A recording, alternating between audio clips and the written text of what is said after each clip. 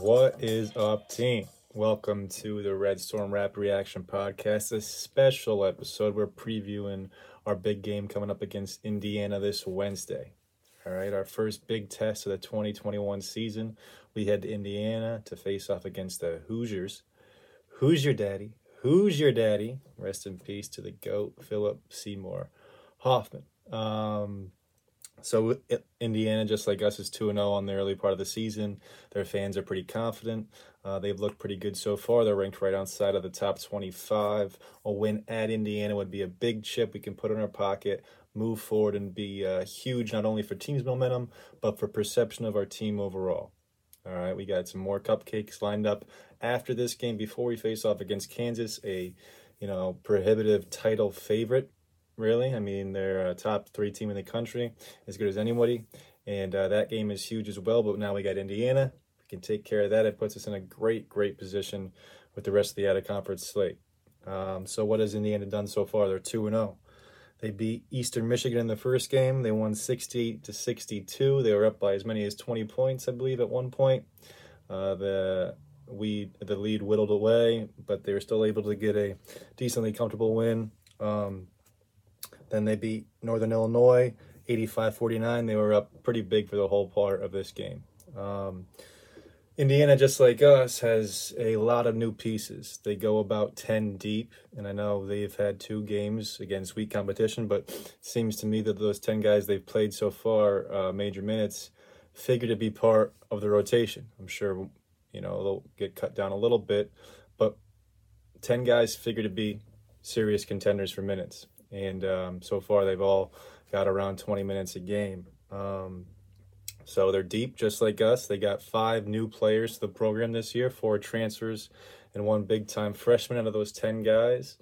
And they have a lot of moving parts. So it's not just us trying to get used to playing with new guys. Indiana is dealing with a lot of that too. So facing them early in the season, it's a double-edged sword. You'd like to think we'll get much better as the team plays together, but we're also playing against teams in that same predicament. All right, so hopefully we can take advantage against Indiana. So far, they're averaging 76.5 points per game. They're allowing 55.5 points. So stylistically, it's been a little different than what we've seen. We're scoring over 100 points a game through 2, and we know that's not going to sustain, but we really are looking to push pace. Indiana, they feed the ball in the post a lot more. So it's a little different style, and it will be interesting to see which style wins out Wednesday night. They have struggled from the free throw line, 70% so far. They were 12 for 20 against Eastern Michigan, and a much better 23 for 30 against Northern Illinois. 3-point shooting so far has been trouble for them, okay? 4 for 24 in one game, 8 for 23 in the second game. That's a total of 12 for 47 for 25% from 3 in 2 games. You don't think it's going to stay that low, but so far it seems like that may be one of their, struggling points. Their small forward, Miller Kopp, a transfer from Northwestern, is expected to be a big-time 3-point shooter for them. He hasn't really got going yet. And then Trey Galloway off the bench last year took 2 threes a game in 20 minutes as a freshman. He only shot 25% from 3, so I'm thinking they expect him to make those. But so far, they really haven't got going from 3, and we don't want to be the team that opens up the floodgates for them. Their best player, Trace Jackson Davis. He's a 6'9", 245 junior post player. Really solid inside. Doesn't shoot threes. He's only took 1 3 in his career, but he can really get the game going inside. Really smooth. Loves going to the left, starting on the right block and driving left to the middle to his strong hand. He's not the biggest or the most athletic kid. He's kind of in that Champagne athleticism mold where he's just a smooth athlete. He's a really quality athlete, just not a real, dynamite, explosive type athlete that will wow you with their athleticism, but gets the job done nonetheless. He's a really good player. He's going to be their focal point of their offense. They're going to get the ball to him. It's going to be interesting to see how we match up with him throughout the game. Next to him is Race Thompson. So they got Trace and Race. For goodness grace. He's a pretty good player. 6'8", 235 pounds, senior. He averaged 9 and 6 points last year. He reminds me a little bit of Bryce Enzi from Butler. You know, that mold. A little undersized for the 5, but big, strong kid. Definitely strong enough to play interior in college basketball. Not really someone whose size wows you, but he's strong, he's tough, can do a little bit of everything with the basketball. He's not really a three-point shooter as well, but he's a good player. And those two are the only guys in their starting lineup that return from last year's team. So the other 3 guys that have started the first 2 games of the season are transfers coming into the program. That's Miller Kopp, who I said earlier, 6'7", 220, transfer from Northwestern. He averaged 13 points, 3.5 rebounds last year there, 40% from 3, but he's struggling so far. We'll see how he gets going. If he's guarding Champ, that's a tough matchup for him. If he's got a guard on him, though, if we use our typical lineup through the first 2 games to start, and he's got one of the 2 guards on him, he might be able to get good looks at the basket. So we'll see how that turns out. Interesting one to watch. Parker Stewart, he's a 6'5", 200-pound guard. Last year at Tennessee Martin, he averaged 19 points, 5 rebounds, 4 assists. So a big step up in competition level. So far, he's struggling, but he's a big guard. Looks tough from what I've seen. Those stats in the lower level are impressive. He did average 9 points his freshman season at Pittsburgh, so this is his 3rd different school already. 6'5", though, so if Smith is matched up against him earlier, as the 2 guards to start the game, that's a size disadvantage for us. Smith may have the speed and quickness advantage, but it'd be interesting to see that as well. And their point guard, Xavier Johnson, 6'3", 200 pounds, really good athlete. He's also transferring from Pittsburgh. Last year at Pitt, he averaged 14 points, 3 rebounds, 6 assists. Not a great three-point shooter. He is 2 for 5 from 3 so far in 2 games this year. But he's someone who could beat you going to the rim. And he's a big-time athlete, some guy who looks like he'd fit in well on our team. He could really get up and down the court. A little bit size advantage on Posh in terms of height, but I'm not too worried about that matchup. But it'll be interesting to see if we can speed him up, force him to make some rush decisions in the backcourt, and perhaps turn him over. So far, Indiana has had 11.5 turnovers a game through 2 games, so they're not throwing the ball away, but they also haven't seen pressure like they're going to see Wednesday night. Off the bench, like I said, they go about 10 deep. So far, these guys have all got minutes, and from what I've listened to, what I've read up on, most of them expect to be part of the rotation. Guy I like the most, Jordan Geronimo. All right, he's a sophomore out of New Jersey, 6'6", really athletic kid, kind of undersized power forward, strong athlete. He'd look good on our team as well. He can really get up and down the court. Physical athlete. I wouldn't be surprised if they turn to him to kind of keep up with our quickness and our pace. He's a guy who looks like he could thrive going up and down the court. Michael Durr, 7-foot center off the bench. He's a South Florida transfer. So they're 2 forwards. They start Trace Jackson Davis and Race Thompson. That's 6'9" and 6'8" respectively. It's not, imposing size. It's quality size. But they do have a 7-footer off the bench who's a quality player. He averaged, I think, 8 points last year at USF.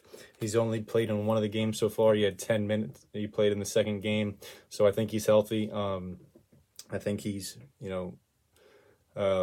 looking to suit up against us and be part of the rotation. Guy we got to look out for. In the tapes, he moves around well. He's not just like a big throwaway guy. He's a athlete, 7 foot, can move around. I think he could be an issue for us if him and Soriano aren't on the court at the same time. Tamir Bates, he's their freshman this year, highly recruited, 6'5" lefty, perimeter scorer, big-time athlete. Another guy can get up and down the court. And Rob Fennessy, he's a senior point guard. He's been on Indiana for 4 years, kind of, floor general type, averaged 7 points and 3 assists last year. Now he's coming off the bench. And last, Trey Galloway, who I mentioned before, 6'4" sophomore, 20 minutes a game last year. He took 2 threes a game, but was only making 25% of those. All right, so 10 guys. The depth, they have the depth to kind of get it down the court. Let's see if we can push the pace and force that tempo. I'm interested to see the starting lineup. If we start our starters, same as last week, the first two games, Soriano, Champagny at the 5 and the 4, with Mathis, Smith, and Posh, 3-2-1. And they start the 5 they started in the first two games. We'll have some, interesting matchups. That would leave Mathis guarding Kopp at the 3. Kopp has a size advantage. I don't really worry about Mathis guarding him, but what I do worry about is Smith guarding Parker Stewart, the 6'5" guard I mentioned, who's a big guard. And that could be tough. That could lead to some issues, and that means that Champ will have to guard one of Thompson or Jackson Davis. And I don't think it's an issue of whether or not you can guard those guys. It's just fouls may happen. You don't really want to have Champ guarding one of those two interior players for 40 minutes, or close there to it. I think if you were to guard Miller Kopp, that's a much better matchup for him. Perimeter guy who can't get by Champ easily, will allow Champ to not get beat up inside, and hopefully avoid foul issues. So I would consider starting Aaron Wheeler in this game for a few reasons. One, it allows us to go bigger. I would take Smith out of the lineup. I'd go Champ, Mathis, Posh, Wheeler, and Soriano. So you got two Big Ten transfers in Wheeler and Mathis who have experience playing at Indiana. It allows us to match up size-wise a little bit better. It gets Champ off either their two front court players, lets Champ guard Kopp. It lets Wheeler and Soriano guard the two front court players. I would personally start Wheeler on Davis, give him that challenge. But I think he might be too strong for him, and I'd be ready to switch it away. I don't think that Soriano is going to be too slow. I just worry about the foul issues. If he attacks Soriano and Soriano gets too quick, then that's a big thing missing. If Wheeler picks up 2, I think we can kind of figure out a way to play without him, using Stanley, using NY. If Soriano picks up too quick, it's a big gap, So I'd rather not have him start up on Jackson Davis. I would start Wheeler. He's familiar with him. He's a senior. Accept the challenge and go from there. If we don't change up the starting lineup, then it'll be interesting to see what Indiana does, because they might have the size advantage, but can they handle the pressure in the backcourt? Can they get up and down with us? It's interesting. My 3 keys to the game. So get Champ going early. All right. Champ last year scored 12 plus points or more in every single game, but it seemed like some games it was all in one half, slow in another half. And I'm nitpicking, one of the best scorers in the country, but I think we got to make a concerted effort to get him going early. All right, with all the new pieces, guys who can make shots, we can't forget where our bread is buttered, and he's so willing to accept, letting the game come to him. Sometimes it's to the detriment, and I feel like he should really be the focal point of our offense early Wednesday night. If we can get him going early, it'll open up things for everybody else. So let's get Champ going early. That's key number 1. Key number 2, dictate the pace.